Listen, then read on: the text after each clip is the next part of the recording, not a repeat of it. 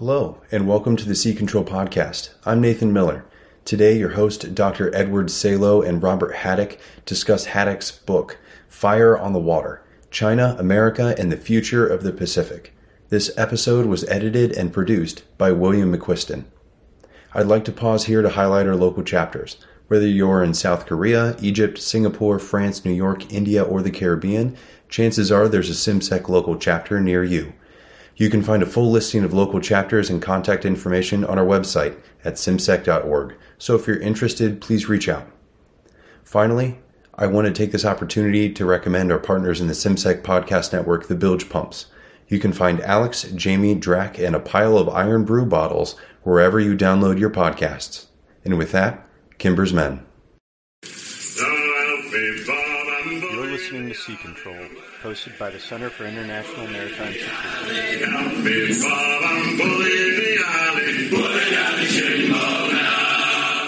Welcome to Sea Control. Today we are talking to Robert Haddock, the author of Fire on the Water, China, America, and the Future of the Pacific. The second edition of this book has recently been published by the Naval Institute Press.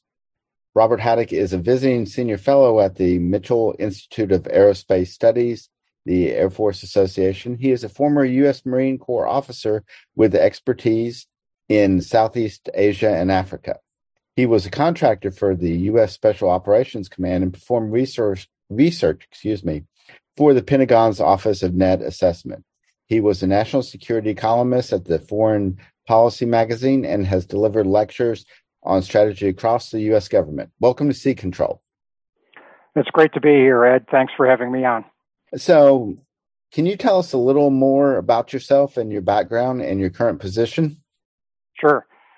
After I left university, I entered the U.S. Marine Corps as an officer. This was during the late Cold War period. I did all my service in the Pacific and Indian Ocean region, deployed there, engaged in security force assistance, training exercises, and operations with U.S. allies and partners across the Indo-Pacific region. And after that, I went on to do other things. Say about 15 years ago, I moved to Washington, D.C. to continue national security work there. One of my first jobs, as you mentioned, was writing a weekly column for Foreign Policy magazine on national security issues, which I did for 4 years. After that, I moved to work as a contractor at U.S. Special Operations Command out of the MacDill Air Force Base headquarters in Florida, and worked on many projects for them. And now I'm at the Mitchell Institute for Aerospace Studies, and there I've completed projects for Office of Net Assessment on air power history and campaign strategy, nuclear command and control, modernization, conventional and nuclear deterrence issues, long-range strike, etc., and continue to support the Mitchell Institution's research efforts on the roles of air, space power, cyber power, and so forth, and how they link into national strategies. Well, thank you. So this is the second edition of your book. What was the original purpose of the book, and why do you feel there needed to be a second edition? Well, the origins of Fire on the Water go back to about 2012. I was completing a project at that time for U.S. Special Operations Command on strategy in the Indo-Pacific region. And as I completed that project, I felt that I had more to say on the subject, and I had things to say on the subject that others weren't saying then about the Chinese threat, the buildup of the People's Liberation Army and its potential capacity in the decades ahead. And so I approached Adam Kane, who was then a acquisitions editor at Naval Institute Press, about extending into a book-length treatment some of the unclassified research that I had done on this topic for U.S. Special Operations Command, and pitched him on that. And he agreed to take on the project, sponsor the book, which I wrote. And that first edition came out in September of 2014. And the purpose of that first edition of Fire on the Water was to basically alert readers to the growing China threat, the potential of the People's Liberation Army, what it could mean to U.S. forces and operational concepts in the Indo-Pacific theater. And a lot of people were not paying attention at that time to the rising military threat from China because they were so focused on operations and problems in the Central Command region.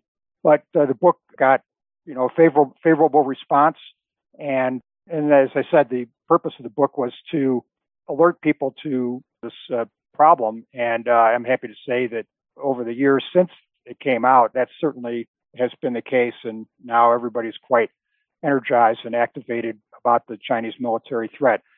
Well, in 2020, about 8 years after the first project, the project of the first edition, Adam Kane, who's now the director of Naval Institute Press, approached me to write a second edition and brought up the point that so much has changed since the first edition came out, not only new facts and new estimates about the PLA's potential, but also much to say about the U.S. strategic response over the past decade. And so I agreed to write the second edition. And your listeners should understand that the second edition is almost a completely new book. It's about, I'd say, 85% new material, fully updates facts and estimates on the PLA's modernization, forecasts into the 2030s in that regard, and provides a critique to the U.S. response to the PLA's modernization over the past decade. Thank you. In the introduction, you described China as a true peer, the likes of which the U.S. has not faced in its 100 years of being a great power. Can you elaborate a little on that? I thought that was a really interesting statement. Well, it's because of China's economic power and the resources available to it far exceed those that were available to the Soviet Union during the Great Cold War, and even exceeds China's economic potential and of course, the economic capability or capacity that China has to support the PLA. It even exceeds what the Allies had to face against the Axis powers during World War II. So it really is something completely different in terms of the magnitude of the PLA's military potential compared to the Cold War competition or even World War II, and so that's what makes the threat so much more challenging, sort of on an institutional and industrial level for the United States. So the book is basically divided into two parts. The first few chapters kind of take us to where we are now, and the rest is the book gives recommendations. So I guess just kind of starting out, what are the sources of conflict in the Indo-Pacific region between China and the U.S. and its allies? Well, this is sort of a fundamental situation that recurs through history when two great powers face each other in a region of the world. So it's should not be unfamiliar to your listeners who are students of history, going all the way back, say, to the ancient Greeks and all the way forward from there.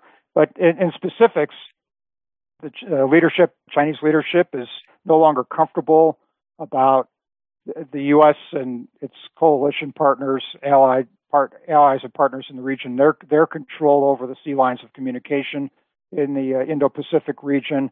China faces this great dilemma over the Strait of Malacca and the access for oil and natural resources flowing in to power the Chinese economy, and the fact that the United States and its allies have control over those straits and those sea lines.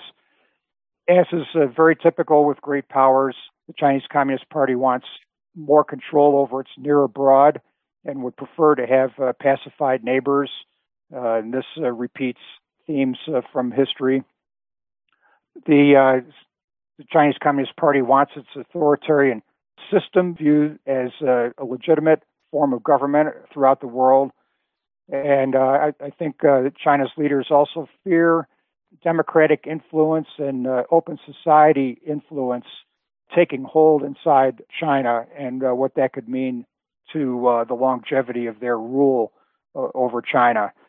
And so, summing all this up, I think China's leaders think that a strong PLA military force will give them options to defend the party's rule in China over the long run. Looking at the other side of the table, the United States and its allies, by contrast, want to simply maintain the status quo in the region. And what's ironic is that status quo has benefited China so greatly over the past 4 decades. I really enjoyed your history of the American military presence in the region. As a historian, those chapters always get with me. But can you briefly explain how we got into the region militarily?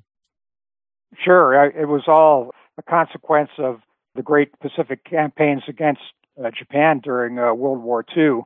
And even in 1943, almost 2 years before World War II ended, policy planners, military planners, and diplomacy planners in Washington, D.C. were already planning for what the U.S. posture would be after the war ended. And I discussed this and have citations about all this in the book, and I agree it was a kind of fascinating part of my research on this. But anyways, so there, in 1943, even before the Tarawa campaign in the Gilbert Islands, these planning groups were already planning for U.S. military posture.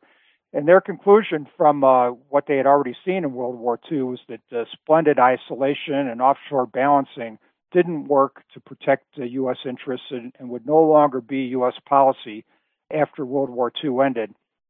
The new policy would be what has been termed perimeter defense in depth, with the defense of the United States beginning on the Eurasian supercontinent itself, with U.S. forces deployed along the perimeter of Eurasia to defend the United States on the other side of the ocean. And that's been the policy ever since then. But there were consequences that flowed from that. The U.S. military thus was designed to fight wars from bases in the theater on the perimeter of Eurasia, and therefore the development of U.S. military forces, equipment, and operational concepts were focused around relatively short-range systems because they would be fighting from bases close to where the military action would take place. And now the problem, all these 80 years later or 70 years later, is that adversaries like the PLA now possess vast inventories of precision-guided munitions, and they can now shut down, suppress those bases along the Eurasian perimeter from which the U.S. has long been used to fighting from.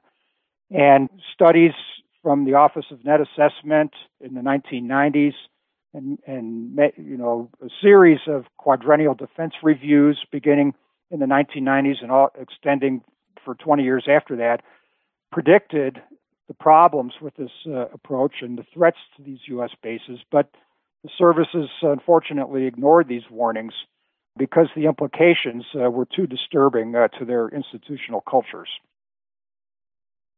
And that kind of brings us, you've been touching on this. How is China countering the U.S. military in the region? Well, China is exploiting what I call the sensor missile military technical revolution. And this is basically the advancement of microprocessors, microelectronics for installed in sensors and missile guidance systems and so forth, has become ubiquitous and has allowed advanced military powers like the United States and the PLA to acquire precision-guided munitions, which vastly increase the efficiency of military operations. And now with ubiquitous networks of sensors tied to long-range precision-guided munitions, targets on the surface, fixed land targets, air bases and so forth, ports, but also ships at sea are very vulnerable to precision-guided munitions that have been developed and are guided by the sensor missile military technical revolution. And there's a little bit of irony to this because back 15 years ago, maybe 10 years ago, Admiral Jonathan Greenert, who's a former chief of naval operations for the U.S. Navy, wrote an interesting essay for Naval Institute Proceeding magazine called Payloads, Not Platforms. And the theme of that essay was that if a military force has great munitions, that's more important and gives them more capability than having great platforms from which those munitions are launched. And that's exactly what the PLA is doing now. They have some of the best anti-ship cruise missiles and land attack cruise missiles, and they've really emphasized their military technology developing these great precision-guided munitions and the sensor networks to guide them. And now just looking at the PLA's air power, which resides both in the PLA Air Force and in the aviation arm of the PLA Navy, that combined PLA air power has the capacity to launch about 1,400 precision missile shots per day, both land attack and anti-ship missiles per day at a sustained rate of fire, day after day after day. And this missile shot capacity has doubled over the past 10 years. And so surface targets, land and at sea, inside the PLA's missile engagement zone, and that missile engagement zone extends out 3,000 kilometers deep away from China's coasts. Those targets are in grave jeopardy. And so therefore, U.S. and coalition war plans that are based on fighting from surface bases inside the PLA's missile engagement zone, those are plans that will result in severe casualties and likely failure for the U.S. and its allies. Well, that brings us to the question of what has the U.S. been doing to counter that threat right now? Well, unfortunately, and I discussed this in detail in the sort of the middle portion of the book, as a group, and of course there are individuals that are exceptions to this, but as a rule and as a group, I'd say that senior officials, military and civilian, inside the Department of Defense have yet to reckon with the implications of the PLA's employment of the military technical revolution. A truly effective response that would really recognize the threats to surface forces is just too disruptive to the institutional cultures inside the Pentagon and on Capitol Hill and among the defense contracting system.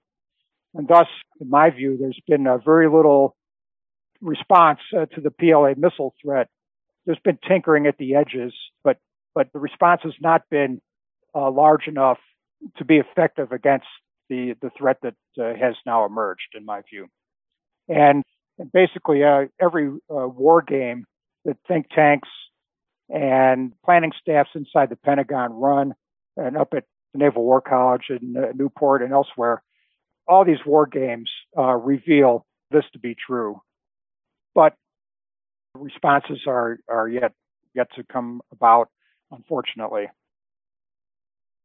So the next three chapters deal with what you call a new approach to a conventional deterrent to China. Can you discuss the elements of this proposed new deterrent? Well, yes, the United States and its allies and partners in the region need an operational concept better than what seems to be present right now. And they need an operational concept that matches U.S. strengths against China's vulnerabilities. And that new concept also needs to avoid exposing U.S. and allied centers of gravity to the PLA's firepower. We don't know what the Indo-Pacific Command's war plans are. Obviously, they're top secret. But we do know what the Department of Defense has invested in for many years. And we can see from that, as I mentioned earlier, the U.S. is postured to attempt to fight from inside the PLA's missile engagement zone, which, for reasons I've already explained, doesn't appear to be a great idea. So what to do? Well, what the basic idea is that the U.S. needs to make a critical assessment of what its strengths and vulnerabilities are, and then look at China and see what its strengths and vulnerabilities are and try to match up U.S. strengths against China's vulnerabilities and avoid having the same done to the United States the other way. And one of China's great vulnerabilities is its own Navy, its own surface fleet. And that China needs that surface fleet if it's going to succeed in conquest of Taiwan or the Senkakus or other offensive military operations in the region. And so there are opportunities for the United States to match up its strengths in long-range strike, its bomber aircraft equipped with anti-ship cruise missiles and so forth, and match them up against China's vulnerability, its surface Navy. And so under a concept like that, the mission of the U.S. bomber plus attack submarine force would be to destroy China's maritime power, and not just its gray-hulled Navy, but its other parts of its China's maritime power broadly defined. Destroy that maritime power as rapidly as possible. One way to construct a force to do this, and this can be done based on extensions of forces that the U.S. already possesses, would be to maintain a tripwire force along the first island chain that China would have to attack in order to achieve any aggression goals in the region, but it would ensure that the U.S. would be a combatant in the war. But that tripwire force should not be large enough to be a center of gravity that would cause the United States to lose the war. The big hammer for the United States should come from over the horizon, and that would be the bomber force and the Navy's attack submarine forces, which the PLA cannot really get to. They cannot interdict those forces like they can surface forces west of the second island chain. And that big hammer coming from over the horizon would be the force that would actually do the job of defeating China's surface forces if they attempted aggression in the region. So you comment that your recommendations are more for managing the peace and not a war plan. In your opinion, how can a good strategy preserve the peace and create a military that is able to win a war if that occurs? Yes, well, the whole point of everything I discuss in the book is to prevent a war from occurring in the first place by strengthening deterrence and convincing China's leaders that they don't have feasible military options for aggression. And this is going to be an open-ended competition, and we have to assume that it's going to last for decades, just as the competition against the Soviet Union was open-ended and lasted for decades. And so U.S. deterrence strategy and modernization of U.S. conventional forces to create deterrence by denial in the region has to be a strategy that's economical and affordable and something that the U.S. Public and the U.S. policy process will support over the long term, over many administrations of all political parties and so forth. Now, we did this against the Soviets during the Cold War, and we can do it again against China in this century. But to have an economical and affordable military investment strategy, that strategy has to economize. It has to focus on the best competitive matchups, what we do, our U.S. enduring strengths versus China's enduring vulnerabilities. And my conclusion, as I discussed in the last chapter of the book, is that there can be a happy outcome on this, that the United States and its allies can sustain conventional deterrence by denial over the long run and at an affordable price to society. We have some factors benefiting us in this regard. China and its society and economy are actually on a bad trajectory for the remainder of the century. China's labor force is declining rapidly. That's an artifact of the one-child policy.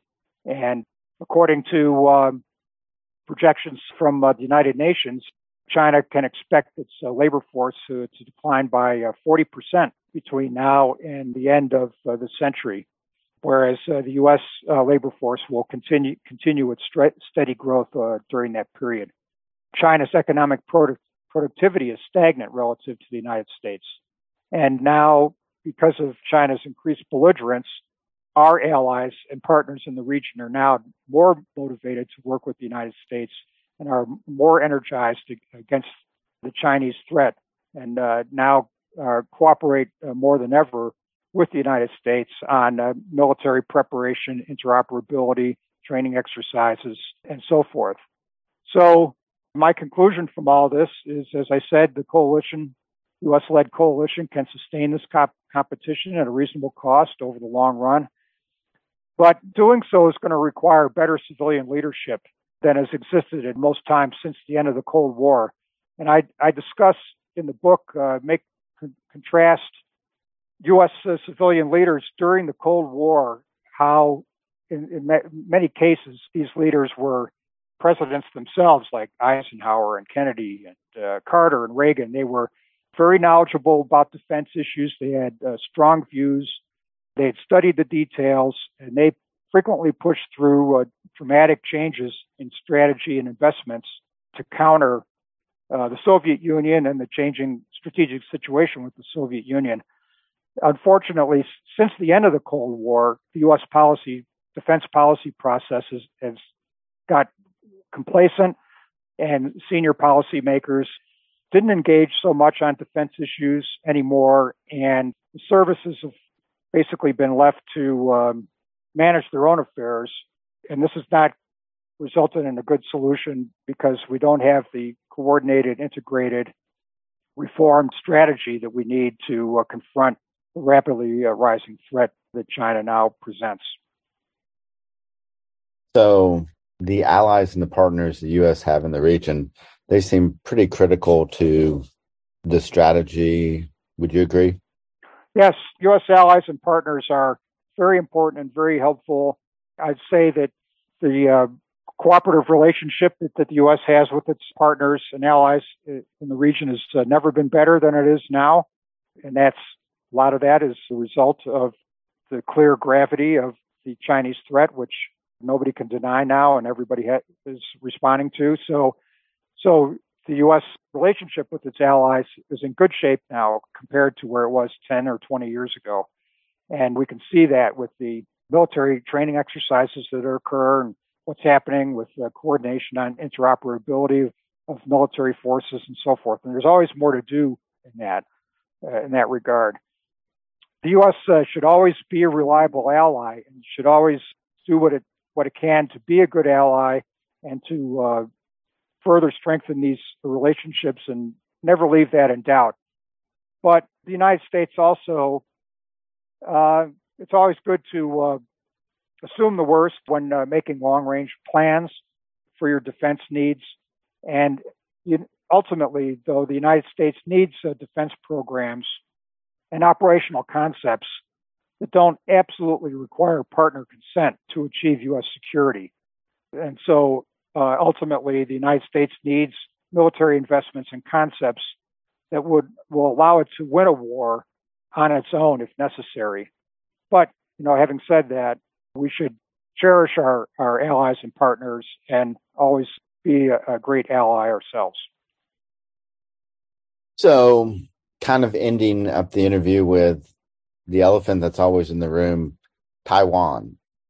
In your opinion, do you feel that there is going to be a major crisis, or is this going to be something that both parties saber rattle with, but isn't going to be the major thing that causes conflict? Well, there's no question, Ed, but that Taiwan is the great flashpoint, and it's the key strategic objective for both sides of the competition in the region. And naturally, I do discuss the Taiwan flashpoint quite a bit in my book. Xi Jinping just reminded President Biden about how critical, what a core issue Taiwan is to the PLA leadership, to the CCP leadership, to him personally. So this is the key test of deterrence by denial. It's China's core strategic goal, but it's also the hardest nut, the hardest challenge for U.S. Military strategy in the region. But there's no need for war over Taiwan if the U.S. builds its elements of deterrence, builds the three factors of deterrence that make deterrence successful. Firstly, having a military capability that will defeat China's war plan and that China can't do anything about. And I've described that in this podcast already. Long-range strike forces, plus the Navy's attack submarines, and a sensor network that supports that operational concept. So first, have a capability that China can't do anything about. Then the second factor of deterrence is displaying the will to use this capability. And this was a regular feature during the Cold War against the Soviet Union, where the U.S. and its European allies regularly displayed their nuclear forces with exercises and displays that convinced the Soviet leadership that we had the forces and we had the will to use them if we were provoked to do so. And then the last factor of deterrence is to make sure that the adversary understands the first two factors, capability and will, within that adversary's own cultural framework. And this requires knowledge about how the adversary's cultural framework functions. So you need all three of these for deterrence. Ever since the end of the Cold War, U.S. policymakers have been a little bit shy about building and displaying military power for the purposes of deterrence. But now with China's assertiveness and the rapid growth of the PLA, these policymakers need to learn more from their Cold War era predecessors about how to build these three elements of deterrence and drop their shyness and show their willingness to display these components of deterrence in order to prevent a war over Taiwan or anywhere else in the region from occurring. Well, thank you. So what are you currently working on now, and how can our listeners follow you on social media or other places? Well, I think the best way to follow me is through the Mitchell Institute for Aerospace Studies website and the work of my colleagues there. What I'm currently working on is I'm continuing to write essays and record podcasts that explain the themes in the book, Fire on the Water, Second Edition. For example, in September, I had an essay on War on the Rocks that discussed this matchup against U.S. long-range strike versus the PLA Navy.